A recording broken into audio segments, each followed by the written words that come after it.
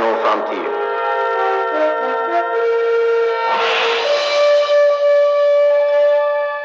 These are the voyages of the starship Enterprise. Its 5-year mission: to explore strange new worlds, to seek out new life and new civilizations, to boldly go where no man has gone before.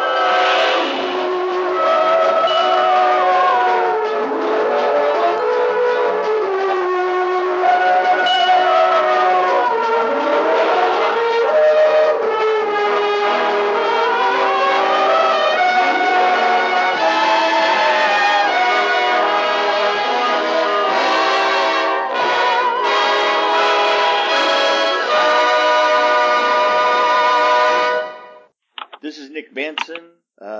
Nick Benson, tell me something about yourself, Nick. Tell you something about myself. Yeah, about who are you? That's a really loaded question. Isn't it? It's super loaded. I don't know. Since I know you quite well, I don't know where this is going. Yeah. Well, you're going to be on Rabbit Hole. This is Rabbit Hole. Let me say that. This is Rabbit Hole. And I just heard about this special project that you've got coming up, and I wanted you to tell people about it because I'm really excited about it, and I'm sure that most of the people that listen to my stuff would love it too. And I don't know if they know who Nick Benson is, though, because Nick Benson is a great friend of mine that I'm going to let you tell what you do. Well, I've been doing special effects for about 32 or 33 years now. Mick and I have worked together on Nightmare on Elm Street 4. I've worked on a myriad of 80s movies and just finished a Slipknot music video with Steve Johnson. And in between projects, I do prop restorations and things like that. Yeah, and as a matter of fact, that's kind of what I wanted to talk to you about. You have a real special one coming up that even you're super excited about. I do, and I think I'm more nervous, like a long-tailed cat in a room full of rocking chairs, kind of nervous. I can imagine this would just kill me to grab such a historic piece. Yeah, it's a tough one, and it was a tough one for me to even really want to touch it, but it's an opportunity to not only preserve something really cool, but I know the new owner is going to really enjoy what we do with it. Okay, so describe what it is. So I had a very prominent prop dealer approach me with doing different prop restorations, over the last few months, and she approached me with quite a large one for it's been in a myriad of between the films and television. It's been in both. This ship was originally the Enterprise B in Star Trek: The Motion Picture, built at ILM. Then I think it was rebadged for the series as, oh my goodness, what is it? The Lakota? No, not as the Lakota. It was something before that. And then they call it that class ship.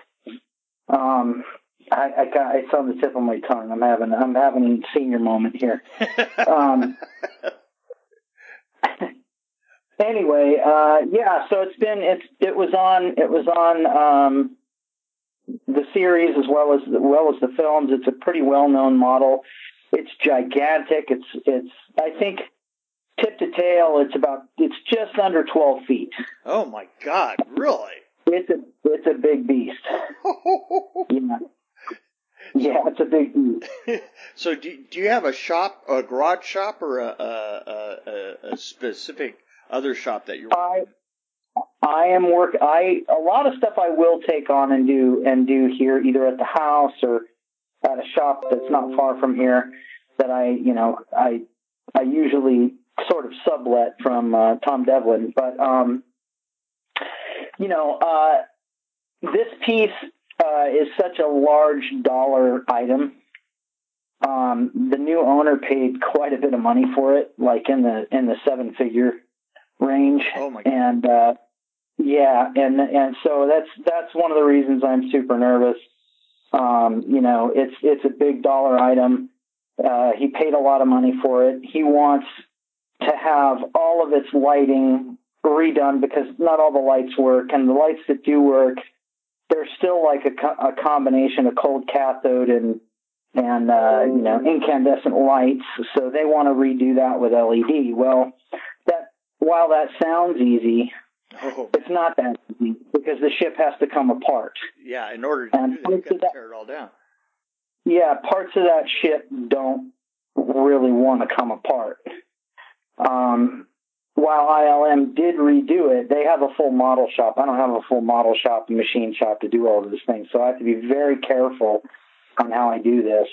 And I've realized that there are places I do have to drill into this thing, and there are places that I do have to, I've already got sections of it open. There are some access panels that are hidden.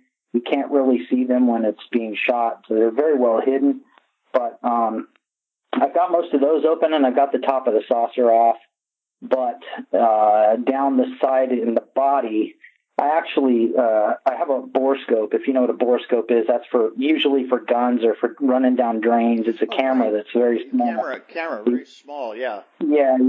So I have a borescope, but what I'm going to do with that is I'm going to take and run that inside the ship before I do anything. I'm going to open that little access panel on the side, run that borescope in there, take a lot of pictures of everything, and make sure how the easiest, or not necessarily the easiest, but the least damaging way to run these LEDs in there. Right. So I have to do what's called mapping. I have to map the entire interior of that thing and make sort of like a blueprint. Yeah. And go from there on how we're going to attack it. But there's a lot of light. There's a lot of light in there. Oh my God! What year was it made, and what kind of structure is it? I don't really know what year it was made at ILM, but I wish I could tell you because I don't have the list in front of me of the movies it was in. But whichever the Enterprise B was, I think that was Star Trek: The Motion Picture, but it was not the first one. Right. I think it was like maybe the third one. So you're talking 80s. 80s. Yeah, it was built in the 80s or 90s. And is it primarily plastic put together, or is it fiberglass? It is a combination of fiberglass, plastics. There's bits and pieces of wood, but there's a lot of aluminum inside of it that's like to hold the cold cathode lighting and things like that. Yeah, so it's moused. Yeah, I would say it's probably a lot lighter than, those original Star Trek wooden models that they made. Remember, they made them out of wood. Oh, yeah. But it's a lot lighter than that, but it's still, being almost 12 feet long, it's a beast. Oh my gosh, that's that is just... So are you? So I decided that rather than carry the insurance it's going to take to cover that thing, I didn't want it in my living room and have my cat jump on it or something, knock it over. So, I really was hesitant to take it away from where it's at. So I'm being sort of a mobile guy this time, and I'm going to it where it sits now and working on it bit by bit. So we won't even say that the area that any of this is in, for the sake of that. Yeah. Well, yeah, that is super, super cool. Do you have any idea how long before? Oh, I also wanted to ask, are you painting it? Am I painting it? Yes. Yeah. I'm not repainting the whole thing. Its paint job is still very, very nice, and it is currently badged as the Lakota. Yeah. I don't believe that any of that is going to be changed at all. But there are some stress cracks where the nacelles attach, and in a couple of other places there's some damage that they wanted me to repair. So I'll be doing that, and then of course touch-up painting to try and match everything how it needs to be. And you're not building the motor or anything; you're leaving it stock. Yeah, pretty much. Yeah, pretty much. Huh? Pretty much. You're not going to put. Yeah, but what we're going to do is well, in a way, we're putting a little bit of hot rodding in it. As far as the lighting goes, the lighting that we're putting in it is LED, and while everybody, there's really cheap LED all the way through really expensive LED, but to kind of put it in a nutshell, I don't know how many of your listeners have seen all the recent changes to the Eiffel Tower here in Vegas. Oh yeah, it's completely crazy. Yeah. All of the lighting that's on that, the engine and the controls that drive that are going to be driving this thing. Oh, awesome! So, and it's funny because I'm only currently building 2 modes into it. I'm going to build a standard lit mode and a battle mode. Right. But we could do almost anything with it. Yeah. So because once it's out and hooked up to a computer, you can do whatever you want, right? Right. The engine that we're using for this is the same one that lights the Eiffel Tower in Vegas. Oh, that's just awesome. That's yeah. So it's going to be able to do more. So if he decides later on he wants to do some crazy stuff with it, he just call us up and we can even program it remotely. Oh, that's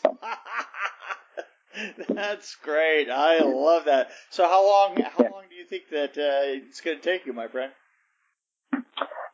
Good question. I start next week.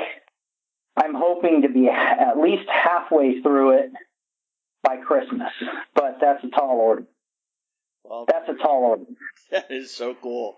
So, well, anyway, my friend, I wish you the best of luck, and I know that you really don't need it. I know that you got this thing wired, and it's been great talking to you, and we'll talk pretty soon. But, yeah, good luck out there. Awesome. Thanks, Mick. Okay, man. Thanks. Bye. Take care. Bye. So, what do you think, Daryl? I made me fanboy out. It's amazing. I mean, the Excelsior has been a ship that has it stayed in use all the way from the original series movies to all the way to, I mean, they even had some mention of it in in the Enterprise show. Oh, really? Oh, all the way up until the one with Scott, huh? Yeah, well, what they did was they did a time loop thing, but they were looking through headquarters and they had a schematic, and that schematic was of the Excelsior. Oh, the Excelsior. Oh. So, I mean, it's a ship that stays in everyone's mind when they do every incarnation of Trek. It's always a ship they use, like all the battles, the Dominion, to the Borg, Riker was on an Excelsior ship. He served on one, the Hood, I think it was. It's such a tank of a ship, right? Yeah.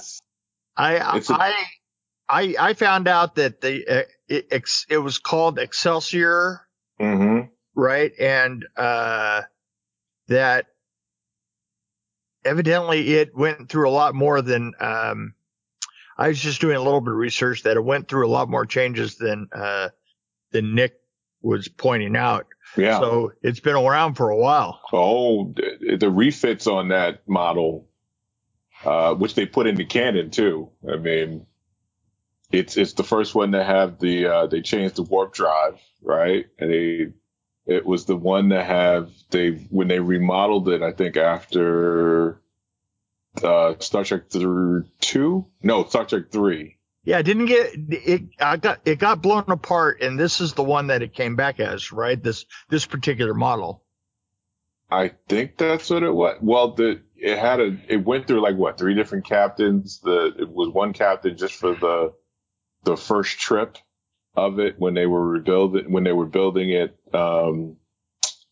When the Enterprise was supposed to come back and be declassified, it was supposed to be just declassified or whatever and left, and then they were supposed to move the starships to the Excelsior model because they could go faster, farther, they had more armaments, and they could hold more cargo.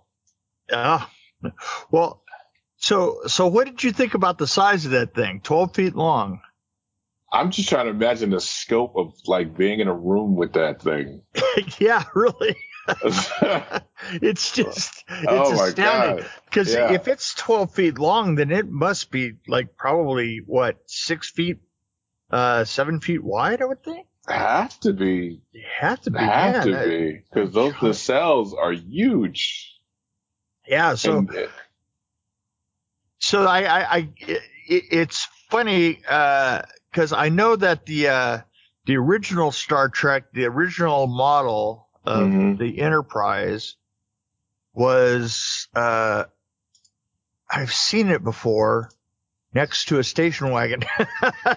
Oof, man. But I don't think it was, I think it was like 8 feet long, the original one. But then they needed so much more detail for the later ones because of the film was, the technology was getting better for the film Yeah. and so forth. Yeah. And so he's going to put in light, all kinds of LED lighting. Yeah, that will look amazing. And it's completely programmable. Oh, wow. That's just such a cool idea, It is. I mean, to see something like that, like sit in I don't even know how he will eventually contain, like put it up or how he'll do it. I think it's actually, I can't even say the town, but I do know that it's, being put up. I think it's being put up for display. Mm-hmm. The guy who bought it for 7 figures. So that's a big chunk of money. Yes, it is. So they were actually, even up to, Enterprise, they were actually still filming it, practically filming it. Right. So they were probably still using motion capture devices and stuff, or not motion capture, but, it's, before CGI, the way that they did green screen was, Mm-hmm. you would click it one at a time on a robotic track. Right. I remember going up to, Dream Quest, a couple of times and there was, what they had done is they literally bought out or they leased out entire rows of warehouses up in Simi Valley, and each one would have like a different device that they're filming, right? Like Mm-hmm. like they were doing a couple of submarines from some of the submarine films from the 80s. Uh-huh. And a couple of spaceships and this, and you always saw a huge track with a computerized camera just moving a quarter of an inch at a time. Deep, deep, deep, deep, Oh, deep, man. deep. And that's how they would go they robotically would control the head and go and do a pass in a black room. Mm-hmm. Right. And then they would just add a little bit of a star field into it. And that's how you see the ship going past you. It's not, of course, the ship isn't moving. It's always the camera is moving around it. Right. Yeah. They're just awesome things. It is. Yeah. A lot of work, man. Like it shows how much work they had to put into that. Oh my God. The amount of work. Yeah. And, and you would, people don't think about this, but think about all the times that you've seen submarines underwater. Mm-hmm. Yeah, they were in rooms full of smoke. Yeah. 20 leagues under the sea. I remember that. It's a room full of smoke is what it is. Yeah. We can't film in water. Nope. So I just thought that I would bring you on and let you hear that first, before I release it. So you're Star Trek fan 1 on that. Oh yeah. Yeah. There you go. Yeah. You're the first to know that. Oh wow. I hope that I hope that they would, like, somebody would do a documentary or something on the models and stuff once someday, or at least CBS will do, since they need content, right, for the all access. Right. Like, that would be an amazing show, right, to kind of like break down each of how they do the from the beginning of TOS to now, how they were able to put that stuff on the screen. It's just fascinating. It really is. Yeah, and how it changed over the years. Oh yeah, and now it's done, completely in computer. So that model is basically retired. Yeah. Isn't that, see, that's a really wild thought for me because it reminds me of like just going all the way back to Nightmare on Elm Street 4, which those mid 80s shows, as we were doing like that huge show, Nightmare on Elm Street 4 was so big, and part of the reason that I wrote about it. And then as we were walking away, we didn't know that, that you wouldn't do stuff kind of like that anymore, Yeah. that it was starting, that even our art department started to get changed, and then at the same time, probably until the end of the 90s, bit by bit through the 90s, things started to get changed. And what surprised me is how long that they were still shooting models up until when did the last Star Trek series come out? Enterprise. I think it ended around, was it like 2000s or something? I was going to say 2000, 2001, something like that. It seems right. Yeah. Yeah. So, sometimes I don't remember how far,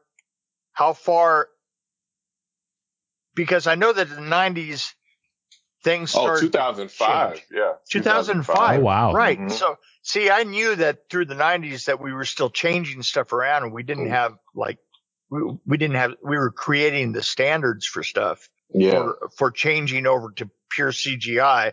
But I knew that around the year 2000, there wasn't a lot of pure CGI out there. Mm-hmm. No. So you have to think that, they were still, by the time Enterprise was going, they were still, not entirely doing CGI. They were still running models around. So that's really interesting stuff. Yeah, and I don't want to lose that. I think it's important to, with all the science fiction that we're getting now, because all these streaming channels, everybody wants to do their own sci-fi shows. Right. This is where it came from. A lot of stuff is based on it. You wouldn't have these shows if you didn't have the ways they came up with how the ship is supposed to look when it flies, or how it looks when it's in battle, or how they made certain lighting look. Right. Yeah, the lighting look. Yeah. Yeah. Everything was important. Everything had to be just right to make it work, and they were doing stuff that no one else was doing, so they had to come up with it first. So that's like when I hear you guys talk about that stuff, it's like we don't want to lose that now. Yeah, well, that was ILM that built that chip, so yeah. I kind of doubt anymore that ILM actually has a model making shop. Doubt it. Yeah, I doubt it. So anyway, Daryl, that's why I brought you by. I thought that you would really appreciate that. Yeah, thanks for bringing me on. I'm glad I got to hear that. Yeah, you're welcome. Now, why don't you go ahead and give us an advertisement for your podcast? Well, yeah, me and a friend of mine, J.K. Woodward, who we've been longtime friends and longtime drunken Star Trek fans who have discussed it many times at bars. he actually had gotten hired. He's a very good artist, and he's gotten hired by CBS and Paramount to actually do models, painted models and stuff and designs for Star Trek. One of them is the Mirror Universe. They've kind of expanded that to the Voyager shows and the TNG show. So he's been doing that. So he has a project coming out with Voyager, and in that we said let's do a podcast about it. So we podcast about Star Trek. It's a cool 30-minute kind of thing. Sometimes it goes longer because we babble a lot, and we've had quite a few Star Trek guests on there, some actors and some people behind the scenes that are working on Trek right now. So yeah, it's just it's not we have fun. It's not so serious. We joke about Star Trek. We have a great time talking about it. And it's just like the show. You're fans of something, you enjoy talking about it. And that's pretty much what we do. There you go. Cool. Well, that's about it. Not for Rabbit Hole. We got some other things that we're going to discuss, and thanks for coming by. Well, thanks for having me. Thanks. Okay. I had a lot of fun. See you later, man. Bye. All right.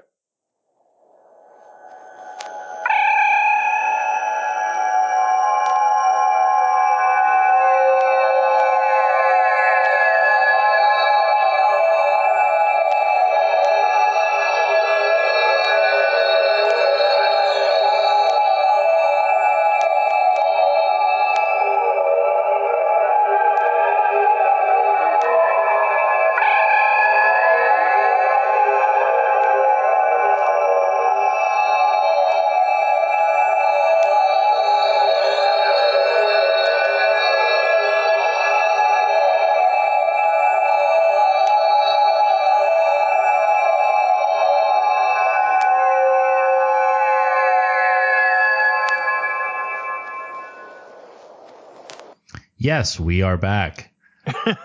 Wow, that was quite the teleportation there, transporter. Yeah, that was. I think that we were transported through Detroit. we were, but we are back. Little transporter malfunction there. Had to stop off in Detroit. Little problem there. But we are finally back to where we need to be, and we're going to have a quick little discussion about Star Trek, following up with those clips there. Mick, so yes, I was first introduced to Star Trek with The Next Generation. My grandfather watched it with me, and we put together an Enterprise model together. That is something that I remember as a kid. Oh, awesome. Yes. And I have since watched all of the series up to, I have not watched Discovery yet, but I've watched everything else. At least Discovery once. is amazing. Okay, I've watched the first 2 episodes. Discovery is amazing. The second season will blow your little mind. Okay. It really is good. And so did you watch all of the original eventually? I watched the original series. I watched all 3 seasons. I have seen the original series originally. Okay. In black and white. I have occasionally seen some of the early ones in color, but not a lot of them. Okay. So and the thing is you could watch. I think that you could watch earlier in the evening. You would watch. What's the one with the Robbie the Robot? Lost in Space. Oh, okay. We would watch Lost in Space. Save Lost Family Robinson. We would watch Lost in Space, and then we would watch Star Trek. Okay. And I just remember, my dad was too cheap to get a color TV. We had a 19-inch that was on that. This 19-inch, the portable one, right, which was on that stand. Okay. You know that stand?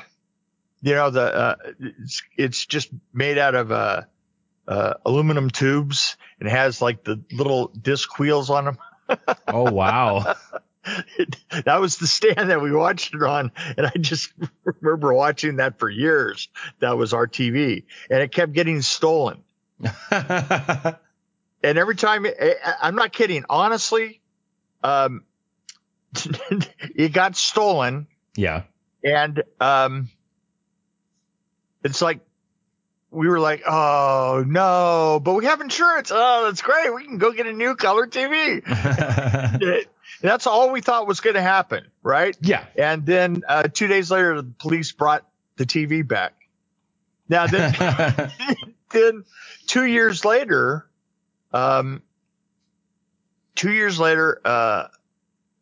dad was somewhere else, and they ripped they stole the TV again, and they found the TV a week later, just as my mother and I were shopping for an actual color TV. Oh my! And then we had our black and white TV back, and I was like, the pain! You were so close to achieving greatness. So close. It wouldn't have looked very good anyway, because I went and saw all of my neighbors' color TVs, and often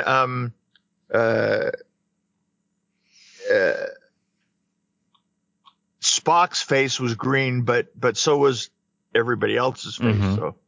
So you couldn't really tell the difference for all that much. So after the original series, they had an animated series. I don't remember ever seeing the anime series. Was it voiced by the same people? I believe so. Let me look. So few of the things back in the day like that, often they weren't voiced by the same people. I don't think it was. Yeah. Yeah. Somebody would imitate it. Oh, I bet it definitely was something like that then. Yeah, it's like the Beatles on the Beatles on Yellow Submarine. Okay. They were imitated. Okay. It wasn't actually them singing. So Star Trek: The Next Generation. Thoughts on that? I loved The Next Generation. I thought it was interesting. Yes. To me, I don't know if it's aged all that well, because I'll tell you which was my absolute favorite. Mm-hmm. Would have had to have been Enterprise. Okay, I love that one, and we will talk a lot more about that when I get to that one. That is the one right before Discovery. Right. Oh yeah, I loved the ship for that. Yes. I mean, it had this kind of sort of this. I know this is going to sound weird, but it was almost like it had a steampunk actual version of it. Okay. You know what I mean? I mean, it actually had this feeling like you were watching the mechanics of it. Mm-hmm. Of course you weren't, but it did have that feeling more than the other ships. The other ships were sleek and, kind of like beyond our technology. This ship was closer to what we understood. Okay. The ship in Next Generation was the Enterprise D. Yeah. The NCC 1701-D. The Enterprise D. You also see it in Deep Space Nine and in Enterprise. And the Star Trek movie Generations. Oh, yeah, you do see it in Generations. Do you see it in Enterprise? They said it. There's a specific episode that they said you can see it in. Huh. Yeah. That's wild, because I thought it was beyond that. Because Enterprise, I thought was just when we were Enterprise was the first voyage into our first big voyage out for Discovery. Mm-hmm. So it says you can see it in the These Are the Voyages episode. Oh, well, there you go. And then that was followed up by Deep Space Nine, which is a different type of show. Yeah. Deep Space Nine is an interesting show because I love the way that it was very rarely about being in space. Yeah, it was like those problems that happened on that space station and how they dealt with them and with all the different types of species living amongst each other. And then sometimes they had like some mystery type stuff thrown in there. It was like you're watching a detective show. Or some pure comedy. You know, I mean, it was the thing that was great is, especially from a storyteller's point of view, was that it was just about storytelling. Yes. Period.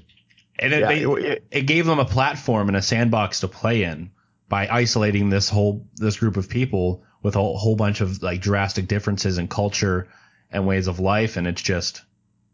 Well, and a device to bring all these new people in. Yes. Through the big gate, right? And one of our takeaways would be Quark, right? Yeah. Oh. Yeah, that was good, and you know, the access to the the holodeck. Holodeck, yeah. Yes. Yeah, where you could buy the access to your the holodeck, and that we knew that as soon as you could pay for it, that there would be a lot of sex in there. Yeah. See, that was interesting. It was bringing the whole the exchange of money into it there, kind of let things get a little bit wilder. Now, some of these shows ran like at the same time as each other, correct? And then we would get some sort of crossover at times? I don't think that they did. I think that Voyager might have run about the same time as well, okay, the first one was the first of the TV, obviously the first one was Shatner's, but then the one with Picard, which was Next Generation, the Next Generation came 79 or 80, something like that, I think. Okay. And Voyager wasn't too far behind. And then came Deep Space Nine, and then Enterprise. I don't think any of them ran concurrently, but it did have crossovers with characters. In other words, the times that they were set in were the same, so that you could. Okay, here we go. Paramount Pictures commissioned the series following the termination of The Next Generation to accompany the ongoing Deep Space Nine. They wanted it to help launch their new network, UPN. Berman, Piller, and Taylor devised their stories to chronologically overlap with Deep Space Nine to continue the themes, namely the complex relationships between Starfleet and ex-Federation colonists known as Maquis? Yes. Which have been introduced to The Next Generation in Deep Space Nine. Voyager was the first Star Trek series to include CGI technology for space scenes to feature a female captain, Catherine Janeway, as the lead character. Berman served as a head executive producer in charge of the overall production, assisted by a series of executive producers, Piller, Taylor, Brandon Braga, and Kenneth Biller. Brandon Braga just recently died. Did he now? She.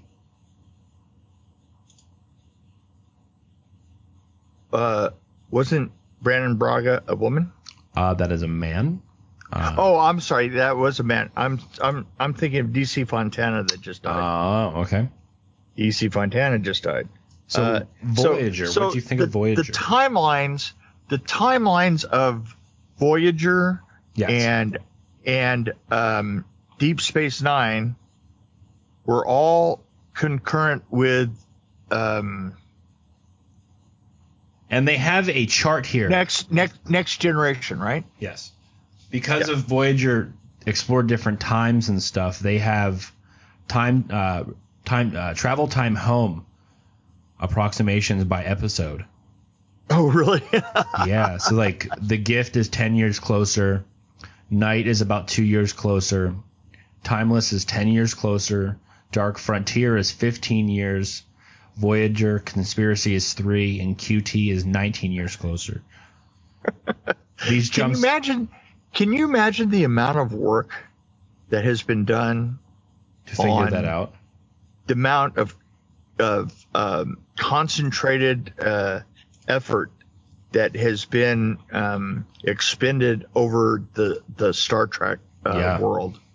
I mean, that not only the shows themselves and the movies themselves, but also the amount of cosplay, the amount of effort in tying the shows together, in creating histories, the books, the drawings and illustrations and all the rest of that. But I'll tell you one thing that I have always thought was pretty interesting. It's been part of the way that I live my life. And I know this is going to sound really weird, but my mother used to argue with me because she was very conservative. Right? Oh, okay. She was a very conservative human being, and she politically was very conservative. Oh. And she would ask and say, well, why are you a liberal? Blah, blah, blah, blah, blah. And because I politically have always been a very, very liberal human being. And finally, just a few years ago, before she died, we got into an argument. I said, you know what? Now I think I can and let you know that that one reason that has always driven my politics all the way back was whether or not the world being Republican, being conservative or liberal would have gone to the stars, and that I always decided that conservatives would never do it. Only the liberals would. And so therefore I was always liberal. Okay. Because I just can't see, I mean, particularly Picard. Did you see Picard as being a conservative Republican? No. No, right? Not a chance. There's just... Maybe Spock. Maybe Spock. Maybe Spock, but at the same time, I don't think that he would be the ridiculous Republican that we have now, the Republicans that we have now. No. Because logic would kick probably every Republican now existing onto their ass. Denial is not logic. So, moving on. Moving on. Enterprise, one of our favorites. 4 seasons of glorious prequel. So awesome. It is. The CGI is total ass compared to modern day standards, but damn is this entertaining. And Jonathan Archer is amazing. Oh yeah, his character, he was the ultimate captain. And I have to tell you, when he got the job, I was like, oh no. No, I just couldn't conceive of him being that. Yeah. You know what I'm saying? And he did such an amazing job. He really did. He home run with this one. From the first episode to the last episode, you are hooked and you want to know what happens next. Absolutely. All the way down the line. And I think that we have to bring up a what would you call it? Participants award to the Orville. Yes, that show is hilarious, and it is 100% in the Next Generation world. Yeah, I love it so much. It's a good belly laugh show. Oh, it is, and I have to tell you that one of the great things about it is how it is so true to the Next Generation period, which was encompassing Voyager and it was encompassing Deep Space Nine. It is so a part of all of that. Discovery is the new,